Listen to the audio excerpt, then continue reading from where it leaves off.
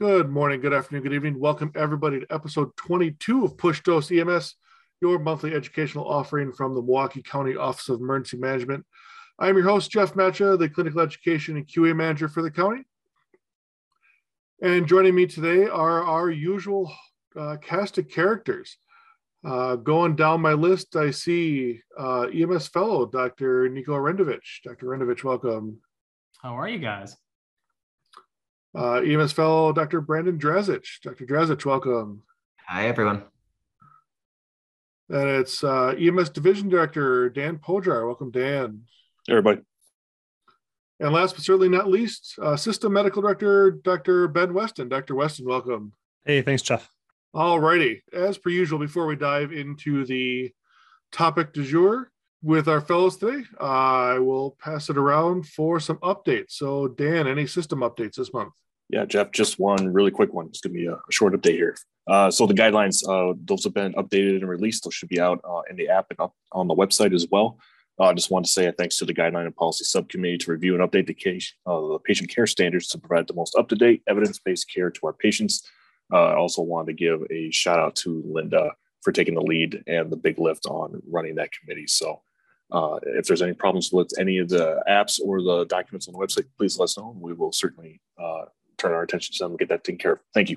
Thanks, Dan. And I'll echo the appreciation to Linda and the GAPS committee. A lot of good work there. I will preface this here in the beginning, and I'll say it again at the end. If, as you're going through the guideline updates, you have questions, comments, things you'd like a little bit more information on, please email us at emseducation@milwaukeecountywi.gov. The topic of next month's podcast is going to be diving into some more updates and your questions on the guideline updates. So please let us know if you have those questions or if there's anything you'd like us to touch on a little bit further. All right. And from the medical direction side, Dr. Weston, any updates? Yeah, thanks, Jeff. So I'll give a second echo to our guideline and policy updates and to Linda and the GAPS subcommittee, particularly Dr. Engel and our fellows who they, along with Linda, along with everybody on GAPS, has put a ton of work into these guidelines, as happens every year. But a lot of nice guidelines came out of it, a lot of improvements based on provider input, based on quality cases, based on new evidence. So a lot of great changes. One in particular is our ROSC guideline, and that's one we'll focus on today. What are the priorities of ROSC? So I'll hand it back to you, Jeff. Thanks. Thanks, Dr. Weston, and absolutely, thanks for the segue into our fellows and the discussion du jour on post-ROSC care. So, Dr. Arendovich, Dr. Drazic, please take it away. Hello, everyone, and welcome to this month's edition. Today, we are going to be talking about post-ROSC care. But before we get there, let's dive into a little review of last month. So we spent a lot of time talking about OB, and last month we talked a lot about neonatal care as well as the odd cases that you see in the mother. A quick review, we'll talk about the APGAR score. That's appearance, pulse, grimace, activity, and respiratory effort. Remember that 7 and above is generally normal, 4 to 6 is fairly low, and 3 and below are pretty critical and need immediate resuscitation. In general, this is most helpful when it is indexed in comparison to the second number to trend where we are going. And even if it's really low or even 0, just do what you do best and go through your resuscitation. Their survival rate isn't great, but it's definitely not 0 in these cases. For meconium aspiration, remember historically we used to intubate these kids and do deep suction. We ended up doing a little more harm than good with that. Recent evidence has changed. You can still suction if you need to, but no more intubation. When we look at NRP, so the neonatal resuscitation programs, we want to prioritize ventilation. Ultimately, there's really 2 phases to NRP. First, if the heart rate's less than 100 and they don't look like they're breathing adequately, we'll begin positive pressure ventilation. Second, after our initial interventions, if the heart rate is less than 60 or maybe even pulses, you're going to begin CPR in those cases. We also covered a number of different medical conditions that could happen in the pregnant women, starting with cardiac arrhythmias, including SVT, AFib, and VTAC. The going trend for these things is, yeah, we have some medications, but we're not 100% sure if those medications are safe in pregnancy. So the answer is going to be, if they look unstable, just shock them.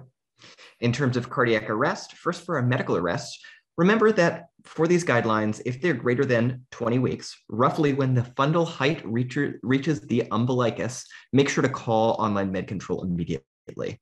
Push the abdomen to the left, take the pressure off of the IVC, and in the exceptionally rare cases, the hospital will have one additional thing to offer, potentially a perimortem C-section. The aim is to save the mother. You'll have to discuss that with online medical control.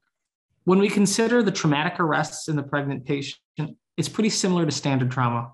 The only other thing you could consider doing in these cases is pushing the abdomen to the left to take pressure off the IVC.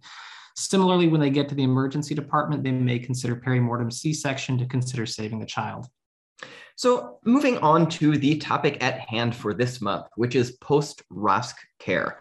First and foremost, we're going to go over the chain of survival. We talk about this a lot. It feels that it's at least about 50% of what ACLS training is. As a quick review, it's activation of the emergency response teams, high quality CPR, defibrillation, advanced resuscitation, post-cardiac arrest care, and of course, recovery. We've pushed this a lot. Now we have early activations, sometimes things like cell phone notifications for the community with bystanders who can assist with CPR, pre-arrival dispatch instructions for public access use of AEDs, and everything in the community to get this started early. From when EMS takes over, things have changed a lot too, especially based on research and consensus. We've seen arguments about compressions to ventilation ratios. We've seen 15-2, 30-2, continuous. We've gone from monophasic to biphasic defibrillators, which is what you might think about when you hear the old energy levels of 360 joules being dropped to 200 joules. We've gone from variable doses of epi and arrests, 1 milligrams every 3 to 5 minutes, 0.2 milligrams per kg for some people, the use of vasopressin, and we've settled back down to 1 milligram for every 3 to 5 minutes. What it comes down to is that cardiac arrest is the bread and butter of the pre-hospital setting. You guys are riding around in drivable crash carts, often with the same equipment the hospital has, and personnel who are very closely trained in managing this. Truly, you and EMS are the masters of ACLS resuscitation, and research has shown the importance of treating cardiac arrest in the field by EMS rather than overemphasizing transport. What you might not realize is you actually have all the stuff, the main equipment needed for post-cardiac arrest care as well. This isn't hyperbole either. We've taken care of plenty of cardiac arrest patients during our training and practice, and I'll tell you right now, even the more advanced post-ROSC care things that are in your ambulance, particularly in those very first important 10 minutes. The handful of things you can't do, honestly, in the emergency department, it's difficult to do too. Cathing STEMIs or placing people on cardiac bypass, those ECMO circuits you might have heard about. So why are we bringing this up today? You ever been in that situation where you get ROSC on your patient? You pack him or her up only to lose pulses at the exact moment you move them into the ambulance. Or maybe after you've transported and right as you hand over to the ED staff. That's no coincidence. These patients are very tenuous, but an extra 5 to 10 minutes of post-resuscitation stabilization can help prevent that precipitous decline and protect that pulse you've worked so hard to gain. That's right. This month, we're going to spend our time talking about post-ROSC care. Now, I want you guys to take a look at the updated ROSC guidelines when you get the chance. There's a few changes in which might seem subtle, but are going to make quite a big difference. The biggest take-home point that we want to make is that we should truly prioritize stabilization before movement. I will say that again, prioritize stabilization before movement. Unless there are compelling reasons to move immediately, i.e. an unsafe scene, do not rush. This even means leaving the patient on the floor for a little bit longer. ROSC patients are often unstable initially. Time should be taken to plan patient packaging, handling, and subsequent egress while they stabilize and build up that blood pressure. Any rough manual handling, jolting the patient, none of that is optimal. Use this time to make sure your IV lines are secure, optimize ventilation and oxygenation, and anticipate and get ready to manage hypotension, shock. During this time, you should really just anticipate that this person's going to rearrest on you. It's going to take some time for that heart to really, quote, wake up, so to speak. So you're going to have to really just expect it to happen on you again. So to dive in a little bit more here, first and foremost, oxygenation and ventilation. So to start, you can pull that ITD off. It's going to probably be in the way at this point. And as I'm sure many of you realize, leaving the Lucas on the patient is probably a good idea. Doesn't need to be running, doesn't need to be giving active chest compressions, but having it ready when you can just hit the button is a plus. Really, you're going to want to maintain oxygenation greater than 94%, or at least try. By this point, this is by the books. If you've been bagging, you've got the high flow oxygen going, maybe it's been a longer resuscitation and you've dropped in an iGel or another LMA for an airway, you can follow the same methods you normally think of. They're also on your airway management guidelines. If you're struggling, remember that DOPE mnemonic. Which mnemonic? The DOPE mnemonic. Yeah, I'm sure it is, but which mnemonic is it? DOPE. D, dislodgement. O, obstruction. P, pneumothorax. And E, equipment. This sounds straightforward, but remember, a lot of things just happen. The chest compressions are aggressive, and you might have lost the seating of your SGA. You might have gotten a big mucus obstruction or vomit or blood. All the chest compressions, though a relatively low risk, can potentially cause a pneumothorax, or sometimes your equipment might be unreliable. Unreliable equipment. Tell us a little more about how that oxygen sensor can be unreliable here. This part's going to get a little complicated. You know, you've all had ROSC and had that patient that you were struggling to get above 88% on your SpO2. You've done all the dope stuff. So what's going on here? You tested on yourself and it looks like it's working fine. Well, you need to remember for a second how the SpO2 monitors work. That red light you see is a photoelectric sensing probe, which measures the amount of red and infrared light being absorbed as an arterial oxygen reaches the capillary beds during asystole when more light is absorbed and diastole when less light is absorbed. That sounds super nerdy, but there's a key point in there. It's measuring when light is being more absorbed and less absorbed during systole and diastole. That's actually the waveform you see on the monitor. So what's all this mean? Well, if you're severely hypotensive or, in cardiogenic shock, having previously been arrested, you might not get a good SpO2 waveform. So speaking of equipment, what about capnography? Well, we use it all the time during cardiac arrest, right? We use it to determine if chest compressions are adequate.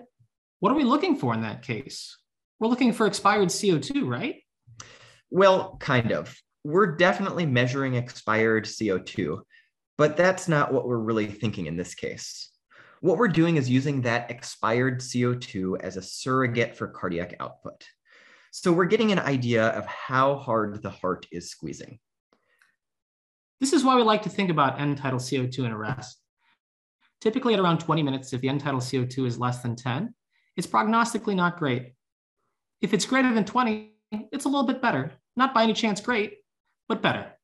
Essentially, it means we're giving really good chest compressions, creating a good cardiac output. When the heart finally restarts, the intrinsic cardiac output is going to be better than those external chest compressions, which is why in ROSC, you typically see a sudden bump in your end-tidal CO2. So what does this mean when it comes to post-ROSC care? Well, post-ROSC, we like that end-tidal to have a goal of 35 to 40, essentially normal levels. If it's above 40, that's okay. Don't worry about doing too much about that. But when it dips below, you might have to start worrying that your cardiac output is dropping and you might be getting ready to code again. From a long-term standpoint, hypocapnia is actually associated with a worse neurologic outcome. But what if the end-tidal CO2 is like 60? Shouldn't I be making strong efforts to blow that off? A little bit of hyperventilation to prevent acidosis? That's an awesome question. Well, hyperventilation is not recommended either. Physiologically, it decreases the partial pressure of carbon dioxide, which in turn decreases blood flow to the brain, causing cerebral vasoconstriction. and it aggravates anoxic brain damage. You might hear about adjustment being made in the hospital, but that's actually being determined by blood gas. So hyperventilation really just does create worsening brain damage. So in turn, when it comes to oxygenation and ventilation optimization, it's high flow oxygen aiming for an SpO2 of greater than 94% if you can, and tidal 35 to 40, but above it's okay, and avoiding that hyperventilation. Finally, consider sedation. As these folks start perfusing their brain, they're going to start waking up. Waking up with a tube in your mouth and a broken chest seems pretty terrible. Luckily, most people don't remember it. It's about 2%, so try to sedate these people. Definitely didn't want to roll that dice. So moving on to your cardiovascular status, hypotension, treating hypotension, pre-treating hypotension, getting ready for that patient crash. This is a major change for the guideline this year. The goal is to go hard and early. We're talking 2 points of access, pressure-bagged fluids, and getting ready with your pressors.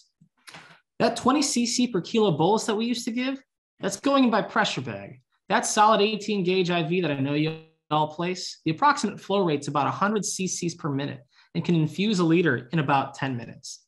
And that's almost never the case by gravity alone. And this is why we're pushing for that pressure bag. We're going to try to get that whole liter in if we can. We're going to optimize the flow rate of that IV.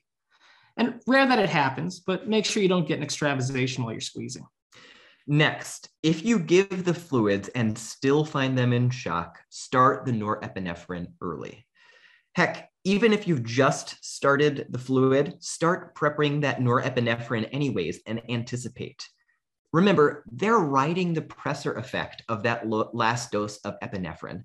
In a lot of cases, that epinephrine effect is going to wear off just in a few minutes, right when you're trying to move the patient.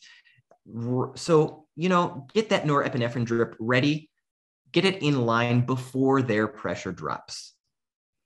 We've also moved it towards weight-based dosing. You'll notice that it starts at around 0.1 mics per kilo per minute. So for the 90 kilogram person, about 30 drips per minute, with plans to titrate it every 2 minutes, increasing it by 8, with a max dose of 0.5 mics per kilo per minute, which is 150 drops per second. For reference, since that seems hella fast, that max rate is actually the rate of the cowbell in Don't Fear the Reaper by Blue Oyster Cult. Guess what? I got a fever. And the only prescription is more cowbell. Remember, for adults, the MAP goal is greater than 65, and for peds, it's based on the age and perfusion. Next up is optimizing care. This is really setting ourselves up for success, making sure we have set our machines to cycle every 5 minutes at the longest, checking glucose again to make sure we're not hypoglycemic. Thinking about dysrhythmias, you think about VTAC or VFib and considering amio. And thinking through those reversible causes of PEA. After we're all done, now we'll be ready to move. Now we should start to package, and now we can get that ECG to look for a STEMI. Yeah, looking for a STEMI is important, but the honest truth is that no cath lab is going to really take a patient who is absolutely tanking. So stabilizing the patient really early is the thing that promotes the person's survival all around. Plus, if you give them a few minutes, you'll get a more accurate tracing of what their heart's doing underlying rather than what it was doing during the time of arrest. Really, keeping these tips in mind can help you save a life. Wait, what did you say? Save a life? Oh, another dope mnemonic. Dislodge, obstruct, stabilize, airway, vascular access, amio for consideration, levofed in the Lucas, infusing fluids under pressure, follow-up vitals, and ECG. Save a life? It's a working process. Well, thanks everyone for your time as always. And remember, you can reach out to us with any questions, comments, or ideas for future episodes. Docs, thank you so much. Fantastic as always. A nice review of the processes, a little emphasis on some of our new guideline updates. And as promised earlier on, I will remind you once again, if you've got questions, comments, concerns, need for clarification on any of the new guideline updates that came out recently, please send us an email, emseducation@milwaukeecountywi.gov, and we will be happy to address them to the best of our ability on our next podcast. And with that, I thank everyone for joining us today. Thanks for taking the time to listen. Stay safe, and we'll see you next month.